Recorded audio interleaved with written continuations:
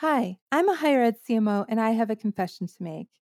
About half of my career has been spent at schools that serve rural populations, and most of my career has been in red states. And there's nothing inherently wrong with either of those at all.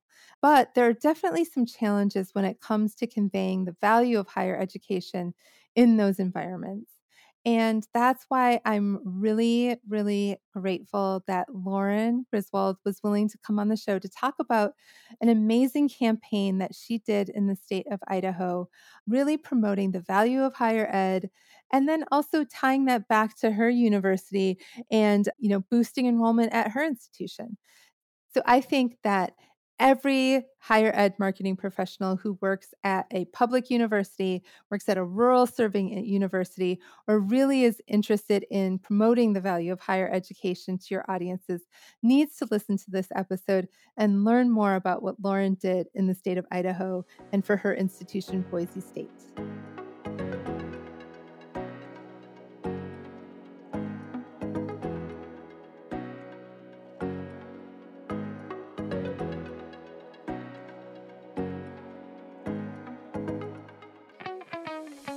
Welcome to Confessions of a Higher Ed CMO, the podcast designed for higher education marketers. I'm your host, Jamie Hunt, and I am so excited to have this opportunity to share insights and inspiration. With Confessions of a Higher Ed CMO, I'm designing a different kind of podcasting experience.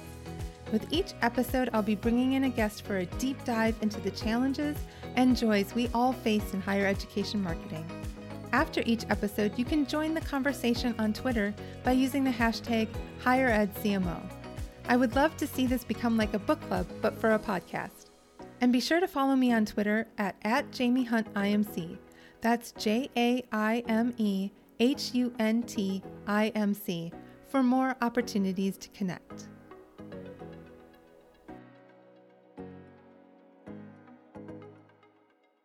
I am so happy to be here with Lauren Griswold, who's the Chief Communications and Marketing Officer at Boise State University.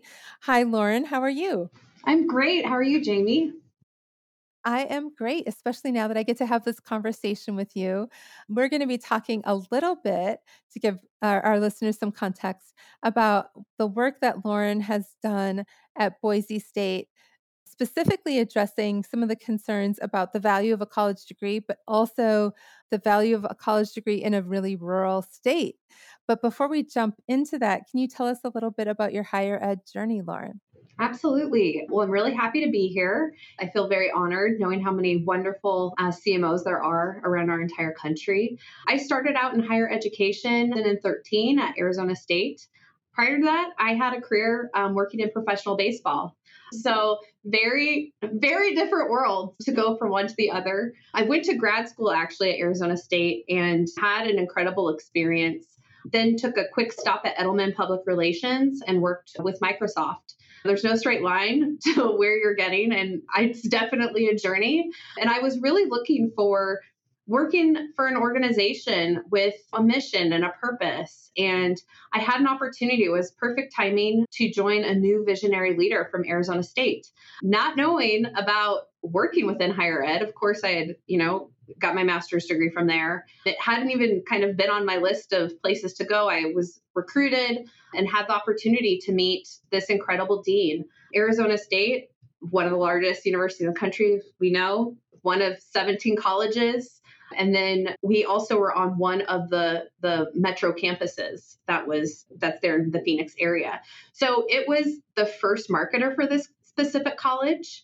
And I really, got my start there, being that sole person that had to figure out for the first time for this college, what is their marketing plan? How are they going to recruit students? How are they going to solicit donations? How are they going to impact students, prospective students within that area and encourage them to, come to the university. So following that, had a quick stop at the enterprise level hub at ASU, where I oversaw I work for our amazing chief brand officer, Jill Andrews.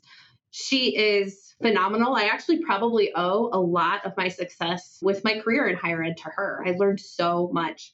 I oversaw every project and tactic that came through our hub with a pretty significant budget. and with about 100 contributors who were helping produce those deliverables. Yeah, so it very interesting experience. I think there's been a shift in kind of marketing models in higher education over the last decade. And at ASU, at the same time I started there, they started to build up that central brand office that hadn't really existed before. They hired a CMO, Dan Dillon, who had come from the private sector to really refocus and figure out brand marketing within higher ed, not just enrollment, not just media relations, but how do we approach brand marketing? So I was really part of helping build that up and shape that. Then like our life, our personal lives take us. My dad had an illness, and I actually ended up taking a position back in Oregon to be closer to family for the year, and went and worked for a community college. And, I can't say enough about the amazing folks that work within community colleges, because the people that you're serving, a lot of first generation, we had a lot of refugee students, which was, incredible to be able to help, those populations of people. And I just learned and took away so much. And I think walking in a little bit of what your transfer students' shoes are like at that 4-year university level. So jumping into how I got to Boise State. So that visionary dean I told you about at ASU, she actually became president of Boise State. And she called me up and said, "Hey, what do you think about coming here and working at Boise State?" And it's a university on the rise. It's grown from a community college to an R2. We've seen, it's really incredible, the trajectory. We've obviously seen rapid growth within the city of Boise over the last 5 years, especially, but we've had an increase in our research awards, I think maybe 40% over the last 5 years. So looking at that, looking at the strength of our philanthropy, looking at our strength of enrollment, it's, a top innovator across the US. For me, it felt very exciting to come to a place where we can really, make an impact, and where I liked Boise State, especially because there weren't the old way of doing things where you can't try something new. You can't, take a risk and fail. You have these old systems in place that are so difficult to move. We don't really have that here in those same ways because we're relatively young. And so that is what really excited me. And so here I am, Chief Communications and Marketing Officer. We did a reorg when I came on board. We shifted from a media relations model to a brand model. I have 23 direct reports, but we're decentralized. So we have over 100 marketers across our enterprise. So 32,000 annual headcount of students that we serve. And I just feel really honored to be in this spot and get to tell the amazing stories of our students and our faculty and our impact, not only in Boise, but in our state. Hey all, I hope you're enjoying this episode of Confessions of a Higher Ed CMO. I want to take a moment to thank my friends at MindPower who are making Season 2 of this Enrollify podcast possible. MindPower is a full-service marketing and branding firm celebrating nearly 30 years of needle-moving, thought-provoking, research-fueled creative and strategy. MindPower is woman-founded and owned, WBENC certified, nationally recognized, and serves the social sector, higher education, healthcare, nonprofits, and more. The MindPower team is made up of strategists, storytellers, and experienced creators. From market research to brand campaigns to recruitment to fundraising, the agency exists to empower clients, amplify brands, and help institutions find a strategic way forward. You can learn more about their work in the world by heading on over to MindPower Inc. That's MindPowerinc.com. And be sure to tell the crew that Jamie sent you their way. That is awesome. I think that it sounds like it's just one of those universities that's on the right trajectory and is headed toward thriving. And I'm so glad that you're at a place that lets you have that freedom to fail. I was just today talking in a focus group because we're going through a rebrand about how important that freedom to fail is. And that if you look at failure as a conclusion, like if you try something and you fail and that's the end, then that's sort of dispiriting and depressing and discouraging. But if you look at failure as an opportunity to learn and grow and to take whatever failure you have and apply that to what you're going to do going forward, that it really um, changes your perspective on taking risks. And I love that you have that freedom to fail at Boise State. But Idaho, so that is a fairly rural state. As we start this conversation, can you give a little bit of context on the current state of higher education in Idaho? Yeah, I'd be happy to. So I think before we jump into Idaho, it's important to give some national context because we're not really different than a lot of other states and probably a lot of folks listening to this podcast. So we know it's no secret that both K-12 and higher ed have been politicized, and I think increasingly so over the last 4 or 5 years. And a lot of people like to measure our states by the color of blue or red, but not everybody. And so, as educators, it's really important for us to kind of cut across that and to be that place where people from all viewpoints can come and get the education that they need, that they're searching for. I think another thing to know about the national context and kind of the shift that we've seen is the advancement of technology, especially through social media and how anybody can become a news correspondent. And so when you look at, some of those realities, which are what, we have been facing over the last 4 years, it can create what could be perceived as, a difficult environment. People don't like higher education. It's, because of the politics that have been associated with it. And one person has a negative experience and it can become quickly amplified. So I think Idaho in particular is interesting because we can be almost put under the microscope and compared to nationally because Boise's the largest city within our state. The university is in this place. And we almost become, a case study for what a culture war can look like, where urban areas may be considered more blue in color, and then the rest of the state that's rural may be considered more red. So that in itself has been something interesting for us to kind of navigate on that national scale, to kind of be the leading on how it is that we approach education in a politicized environment. Rural, so Idaho in general is very rural. So we have 35 of Idaho's 44 counties are rural, and 18 of those are considered frontier, which means that there's less than 6 people per square mile. So we have, I believe it is the second largest wilderness area in the lower 48. And this really has an impact when you're trying to reach people. And so we face geographic distances. We have obviously physical distances like forests and mountains. That affects social mobility. That affects, your technology. That affects the ability for people to reach and access education. These are the things that we know. We also, when we talk specifically about Idaho, I looked up our census data today just to make sure 29% of Idahoans have bachelor's degrees. And we're above average on high school degrees at about 92%, which is interesting. But we have one of the lowest go-on rates from students who are going from high school to college. We kind of teeter at, number 2, number 3 in the country. And so a lot of that really does have to do with location, messaging getting out there, people not physically being close to access to those educational opportunities. Boise specifically, like I said a little bit earlier, we've had rapid growth here because we are that kind of central urban area. There was a pretty low cost of living about 5 years ago, and it is skyrocketed, but that has, created an influx of folks moving here. Boise State in general, we're one of the largest employers in our entire state. Probably not a lot of universities can say that. So when you think of, we are the largest university in our state. We're one of the largest employers. We don't have professional sports in Idaho. And so our Boise State teams are the equivalent of those premier sports teams, our football team and our men's basketball team.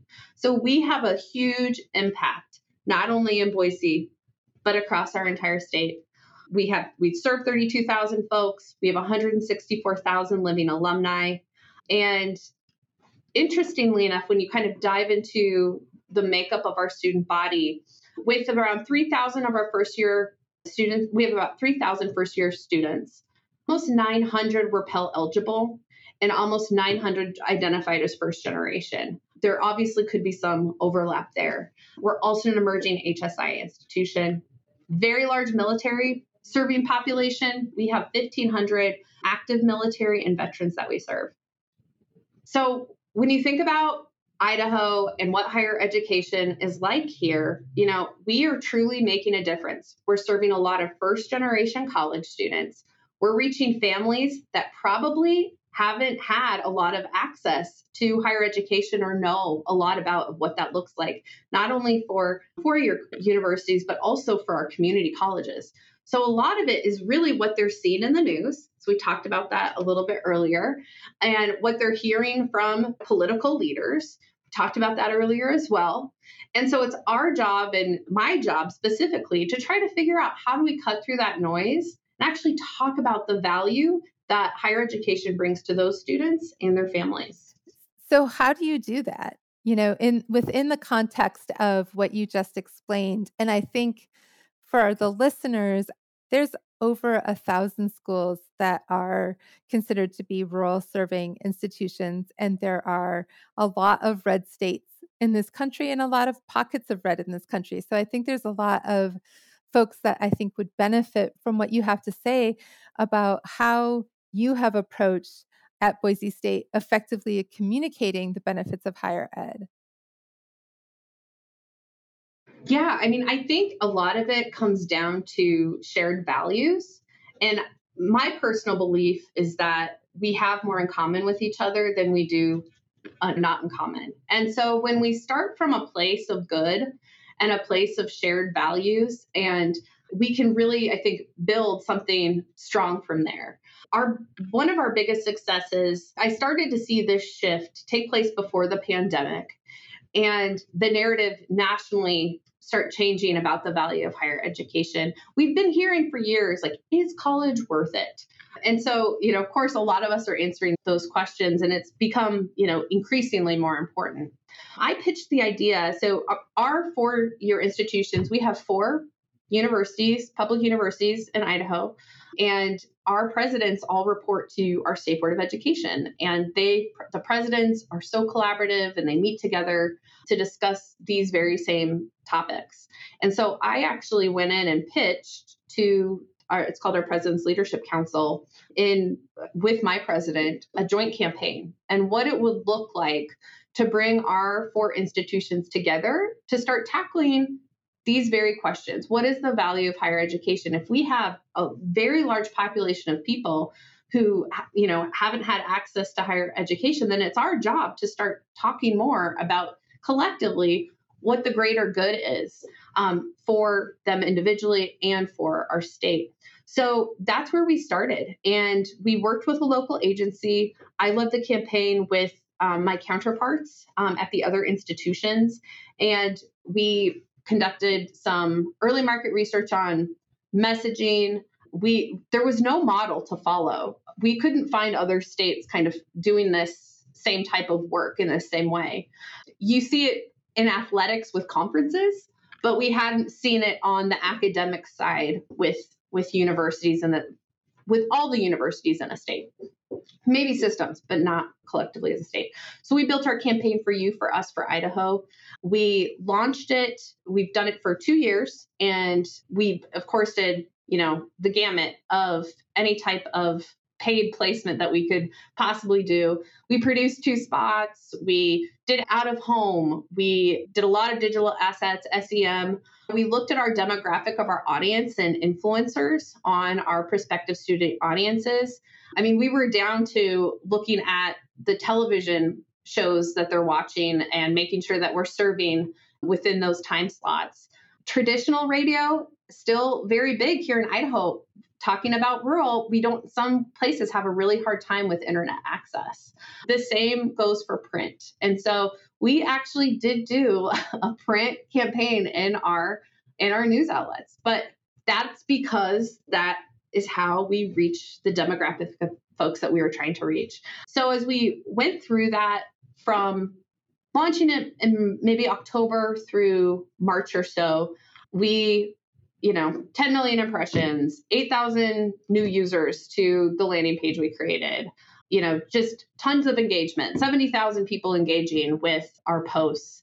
And then what really struck me is on year 2, following, of course, refreshing our campaign, putting it out there again. We did some additional testing following our campaign.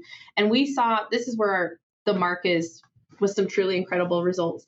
The top 5 areas of sentiment that general population of Idahoans who were perceiving higher education because of our campaign were happy, motivated, excited, inspired, and hopeful.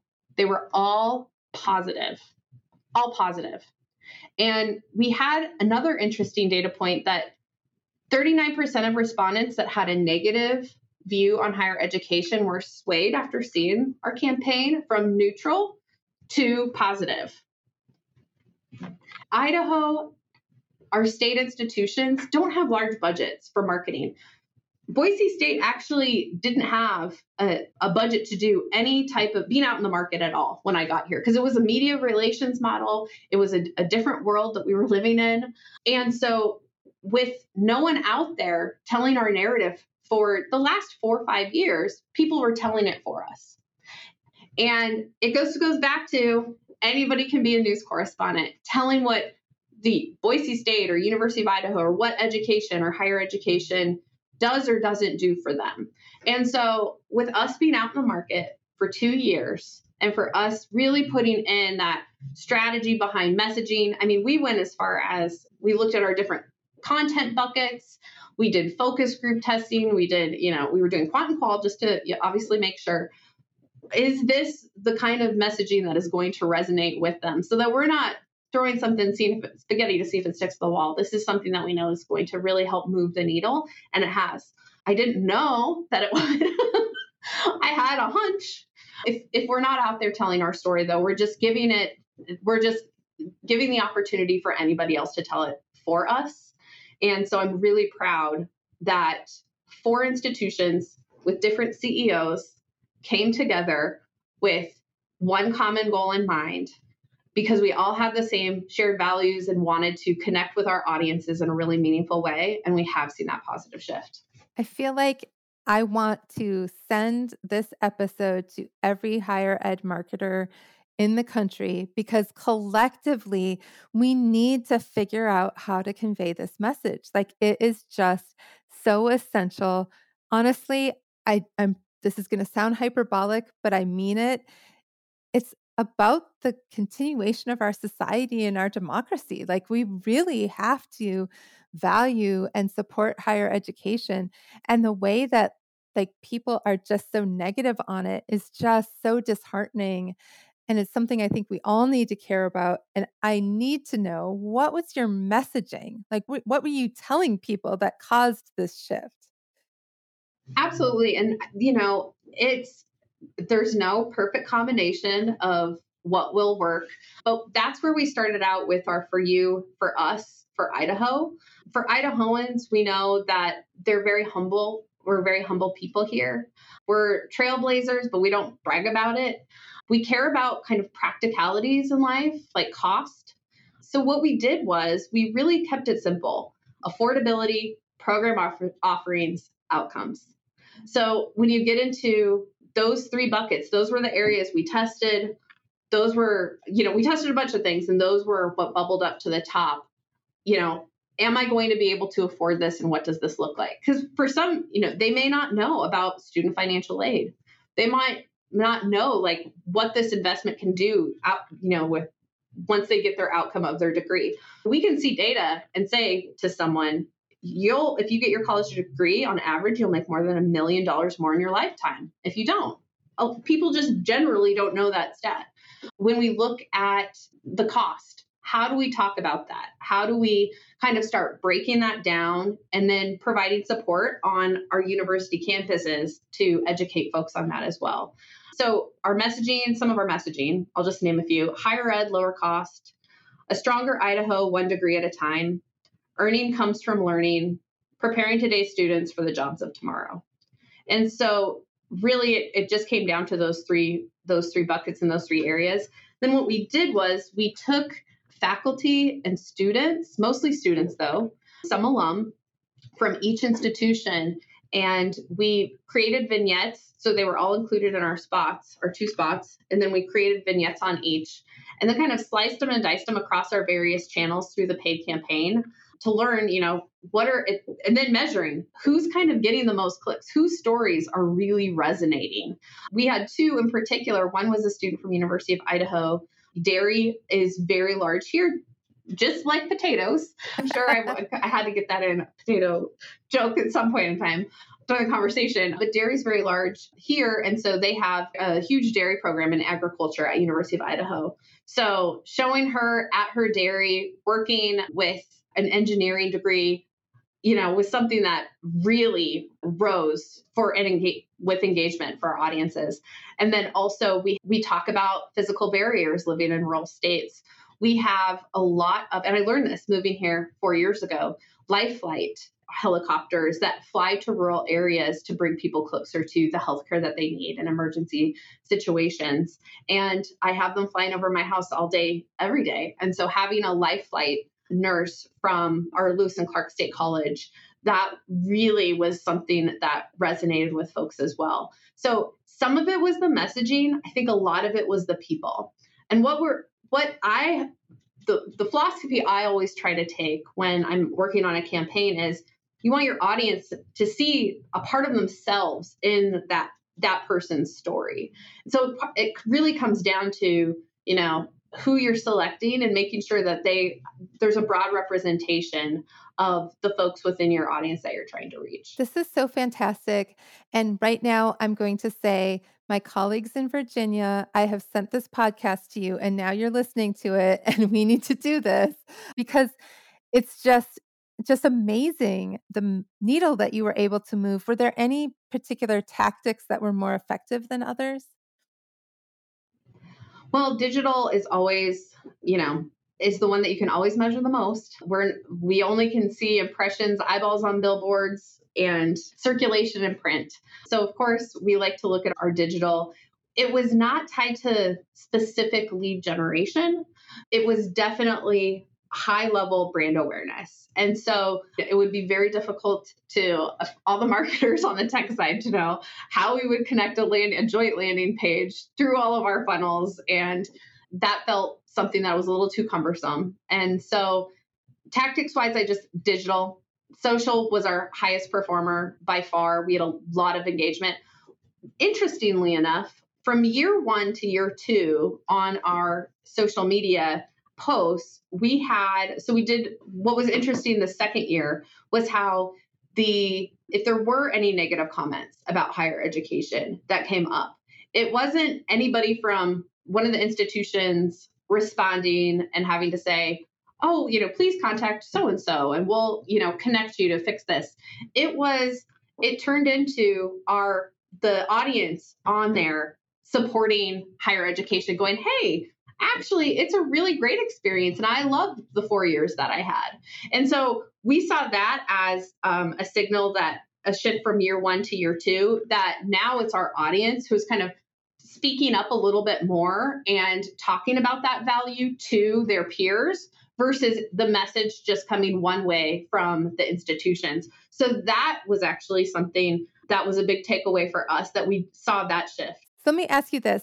Did this campaign run year round and then you kind of shifted the tactics, or was this, I think you mentioned like November to spring, or what was your timing on it? Yes, we did late fall through early spring, and we did that for 2 years. And so during that between time, we did a refresh. We didn't want to oversaturate the market. It's obviously starting yield season into March, and so we feel really good about that. we also had our own brand level campaigns running simultaneously. And so while we also didn't want to be out in the market competing with our own statewide campaign. So it was a little tricky trying to figure out. So what we did was kind of our own brand level campaigns early fall for prospective students, and then yielding that March, April, May timeframe. And then the in-between time was the statewide campaign. Okay. I know that you were all public institutions, but do you have any thoughts about how privates might piggyback onto something like this?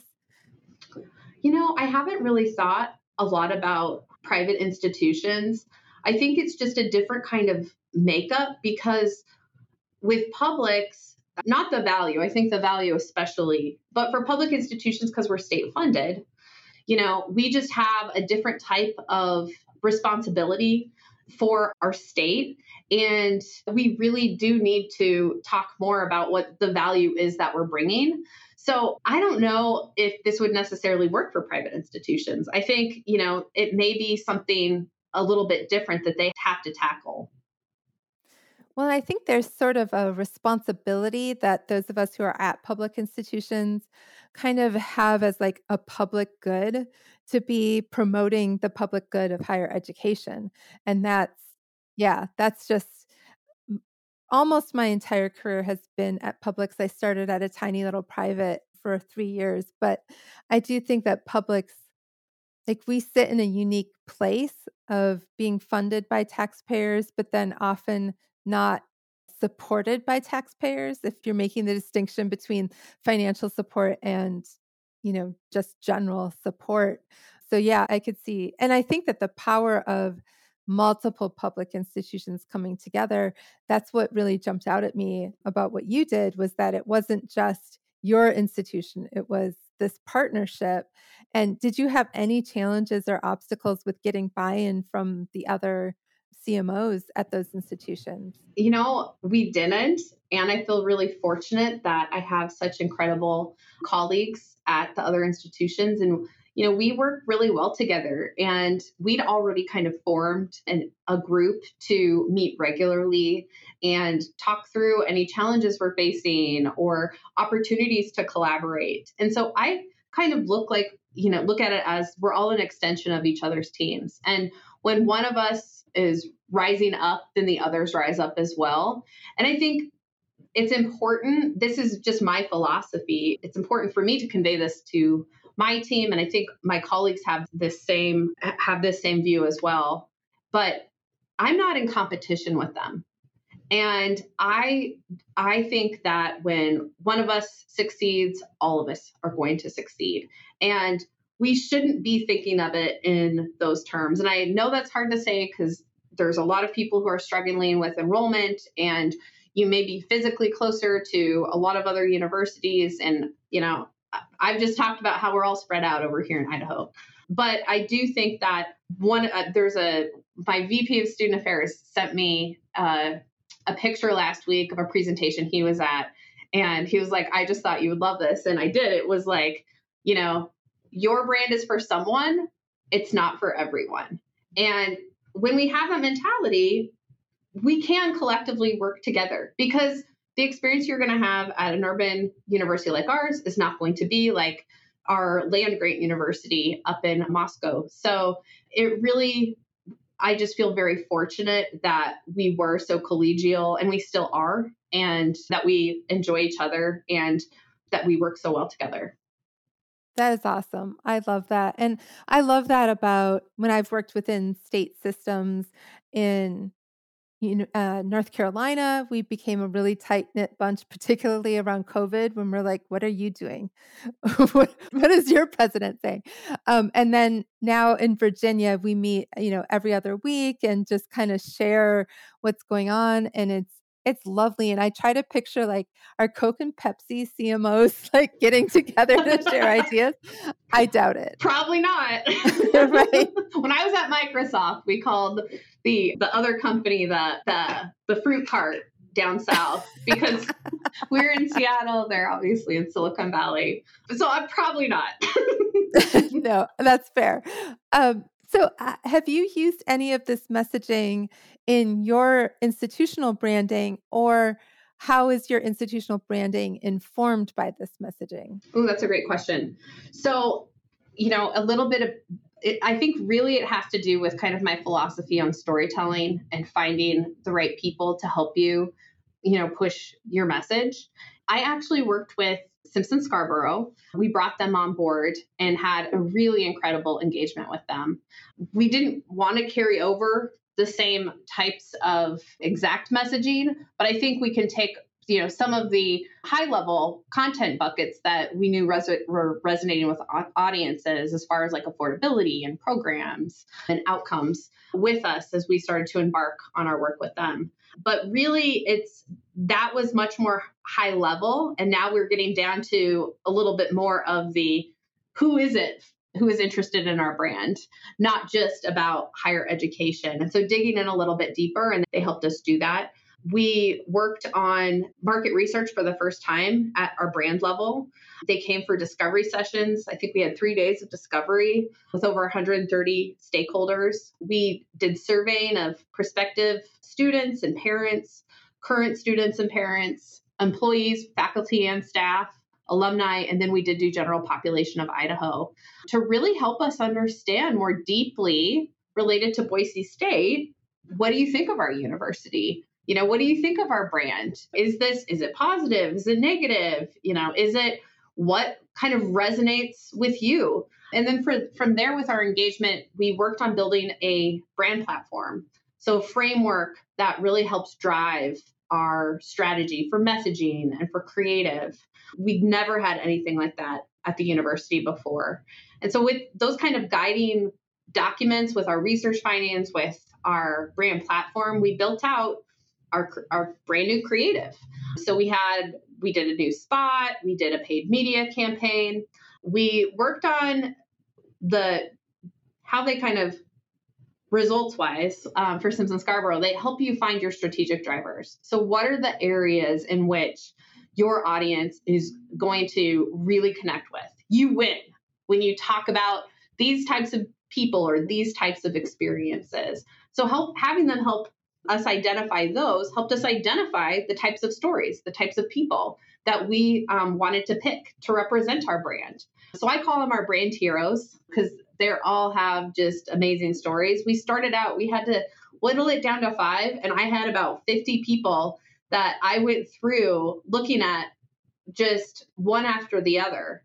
But as we started to really use that brand platform and look at the data on what it is that would resonate with audiences, it really became obvious on the people that we should select. And so we wanted to make sure that we had a lot of Idahoans who were featured in our spot. Wanted to make sure we were showcasing, a faculty member, someone who's in the classroom and in the lab. Athletics, obviously big part of our national brand, but also really important locally to us. So featuring a football athlete and then a volleyball athlete. And then, first generation college students. What is that like as an emerging HSI, showing a strong female in engineering? So we we're very intentional with selecting our folks, and we were very intentional with every word within our script, within our paid media, within our campaign. And what they really did for us too was creating a campaign that's more than a tagline, creating a surround sound experience where you can use that framework of your brand platform and create different messaging that's related to that, so that your messaging isn't getting stale, that you're not oversaturating with one certain area that you're not oversaturating the market with one term, but that you're creating this experience for them that is helping bring positive sentiment and build affinity or build pride for internal or alumni stakeholders. So we didn't carry over messaging from the statewide campaign, but we had some of the same principles as we went through building our own Boise State campaign. How are you measuring the success of that campaign? Well, first off, I guess I would say is how long have you been in the marketplace with that one? And then how are you measuring the success of that? So we had never been out in the market from a brand level before. So it was our first go at it. We lightly launched in the springtime to kind of gauge and see where we're at. Now, enrollment does not report through me. And so we have a brand new, amazing vice president of student affairs. And we're building new collaboration and partnership together on how our brand level can support our enrollment communications. We have some exciting things that I can kind of share in our phase 2 with Simpson Scarborough. But yeah, we were out March through May, so kind of about a yield season, pretty high level. A lot of various tactics we wanted to see at the end of it, what is performing. So then we can look at how we then evolve the campaign for our next cycle. And so our measurements, it's a brand campaign. Our people, you're getting a lot of feedback in real time about it, obviously. Everybody's a marketer or knows about marketing. It's amazing. It's amazing. Everyone's a marketing expert. But we did have a lot of positive reaction to it. We actually shared it for the first time with our foundation board. And Jason Simon, the CEO of Simpson Scarborough, came with me and we presented it to our foundation board. And they were just blown away by how they were all seeing themselves in our spot and in the work of our paid assets as we, gave them kind of that sneak peek before it went out in the market. But really it comes down to and where we're headed. So we're building a more mature marketing model. We are in that process of becoming much more sophisticated in our tech stack. I think we're probably in 3 years, talk to us. I think we're going to be in a really good place. But aligning all of our legacy systems and stacking them up, really supporting how we build that funnel and then how we're building messaging around that, how we're driving engagement and pushing people down through that funnel. So we're in that process right now. So we're kind of doing all of these things simultaneously. We had high level of engagement on our social media and our SEM. Those were our top 2 performers. And when we look at our analytics, we use Metrics Edge. They're an incredible company that helps us with all of our analytics side of the house. And they've built customized dashboards they'll do it for virtually anything. So we actually built a custom dashboard for this particular campaign, and we saw over 500 leads coming into our funnel. And then we actually had 80 applications submitted because of our campaign. So as we look at our yield season and trying to yield for the first time being out in the market, so this is in addition to kind of all of our enrollment, communications that are going out there. This is an add-on and an addition to, and that really helped us increase enrollment this year. So for us, it was like, hey, here's a little win. As we start to become more sophisticated and start to partner more with the enrollment side of the house, we'll bring stronger metrics in to help us identify where our successes are or where our gaps are. But for our first shot, we feel pretty good about where we landed. What we're doing now is we're out in the market right now for fall, and we'll be out again in spring. It's kind of what we talked about, maybe statewide in the middle. And we're doubling down on our most successful paid channels. So we're only doing our SEM and digital for the fall, and we're going to test it out and see, how that, what type of leads we're getting from that, and if we are, converting any of those folks to enroll.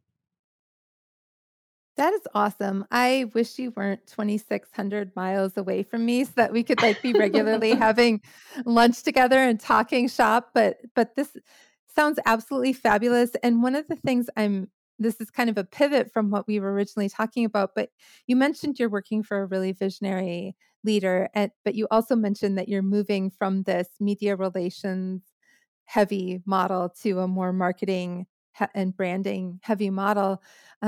Have you had to do anything on your campus to sell people on that shift in approach, or have people been like, this is what we've been waiting for? I think whenever, in Idaho, I'm from the Northwest, I'm from Oregon, so it's kind of like this too. You're kind of skeptical of the newcomer coming in and saying, we're going to change everything. And it's like, are they going to change everything for the good or the bad? But because of the way I think that I approach my work and our profession, building out, pitch decks and annual plans tied to our strategic plan. And I'm very much a connector of people across our campus. So even though we're decentralized, I want every marketer to feel like they're an extension and a part of our team. So I think that this is what we've been waiting for. We've been hoping to have this kind of framework and this strategy to start operating within. And it was just a different world before. And there weren't the same type of resources dedicated to marketing communication. I will say I have the most talented team I've ever worked with. And it's because of their flexibility, their growth mindset, their willingness to take a risk on me and my vision for how we could execute this. And we're still doing this. This is the ASU and me, the ASU grad, always innovating, always thinking of new ways of trying things, thinking outside of the box, taking that risk. And they're willing to walk alongside me and do that. And sometimes I'm like, I'm going to follow you. How do you think that we should do this? What are the new things you're learning across the industry? How do you think we can become better? So I think it's a really great partnership. And I owe a lot of credit to my incredible team, especially my leadership. They're absolutely phenomenal, and I could do without them. I love that. And I think kind of what you're saying is you're giving them the freedom to explore and take risks and be innovative and take chances. And I gotta believe that I'm not the only person and that you're not the only person who wants that freedom, who's like hungry for the opportunity to just like take the reins off and let me show you what I can do and let me do stuff that's going to make a huge difference. And I think that approach to leadership is just allows you to build the kind of team that it sounds like you've built. Absolutely. I think we can give people a framework of what we're looking for, and then I want to see what they produce within that framework. I want them to be creative. And 99% of the time, they have a better idea than I do. And I'm just blown away by what they come back with. And so I think it really comes down to trust. You have to trust that you've hired, really amazing people, and then you just let them shine. I love that. And I think that people sense that you trust them and people sense that you think that they're amazing and that you think that they're going to do a great job. And when people have that expectation that they know that you expect that of them, most people are willing to rise to that challenge and just really kind of take those training wheels off and take the plunge to do their best work. And I love that. So, as we kind of start wrapping up, what advice would you give to other institutions who maybe sit in a similar place? Maybe they're a public and maybe they're in a state that's red, or they're in a state that's heavily rural, or just they're a rural institution. I know, like Virginia's purple, but there's a lot of universities that are in really rural areas and serve a really rural population. What advice would you have for them? I think some of the best things I've done is reaching out to my colleagues across the state and making and forming those connections, because that's where you can start having conversations about how you could partner and work together, even if it's not in a formal way with some type of paid campaign that's out in the market. There could be strategies that you can build together, or that you can also learn from one another. For me, everything we do, for the most part, maybe not everything, for the most part, is driven by research. And so I think starting with research so that you really understand your audience and that you're listening to them. So finding, if you don't have the means to, which we don't, to conduct our own market research, finding an agency that you really trust, like I did with Simpson Scarborough. I also think the other advice I have is, for us, we build our annual plan for marketing and communications tied to our strategic plan. So we take our strategic goals and then we align all of our work to those strategic goals. So I can take every cent, every penny that I spend, every tactic that we deliver, and I can tie it to the goals and objectives in our university strategic plan. think that's really important as well, because that's also about your audiences too, because those are the people that you're trying to serve and the goals you're trying to achieve to help them. So, and lastly, demonstrate your results. So if you can, as my team, I've done it now. We're going into year 3 with our massive proof of performance deck. So we take our plan and then we start really digging in to what our results look like. And some of it is, pretty high level. How does the brand support each college through our brand level marketing channels and, including magazine spreads and social media posts? Some of it comes down to, the metrics. We did this paid campaign. What does that look like? Metrics I was rattling off today, I actually pulled from our proof of performance deck with our slides, and then sharing it with leadership. So, it really comes down to being transparent and talking about your results. You're not going to be successful at everything. There's going to be some failures along the way. So knowing that too, I think is really helpful. If you're having challenges related to the politics and, how do you even deal with that? Talk to your community engagement, public affairs, legislative representative, like whoever works within the political side of your university, and start, really connecting with them. I have a very, close relationship with our folks. We help with specific marketing materials, larger messaging strategies there as well to talk about all the amazing things that we're working on. You can really make an impact when you even take one legislative representative, find a student from their district, an alumni from their district, and connect those folks together so that they can be the person talking about their amazing experience. It's not coming from the university, it's coming from them. So some of those micro strategies. So that's kind of my advice. There's no one right way to do it. Come up with a plan, try to execute that plan. You're going to fail a little bit, measure your results, do some micro strategies, connect with people, build a community of folks. Reach out to me. I'd be happy to talk with anybody about our success here and our failures too. I don't shy away from that. I feel like I could have a whole episode just around your proof of performance deck. I'm sitting here thinking that is a fantastic way to show your value to your organization. And I'm just thinking about, I just wrapped year 1 and it was a building year, right? It was hiring people, it was building an infrastructure, it was getting a brand project underway, it was making a shift to a different approach to how we do things, a lot of training, a lot of whatever. And I produced a Word document that kind of showcased that. But having it be a deck that maybe you're doing a road show or, showing people, that's a fantastic idea. You know what? If you haven't done it before, I did it in private business in baseball. And that's where I learned this when I was 23 years old, and I'm still doing it today. We take our overall strategic plan and then we build sections for each one of the goals and we fill in the work that we're doing. And it ends up being like 300 plus slides, but it also becomes your archival history of your success. And we have 100% engagement with our marketers across campus. So they contribute the successes from their division and their unit athletics as well. And then I present it to our leadership team. So I presented it last week to all of our deans and vice presidents and our president.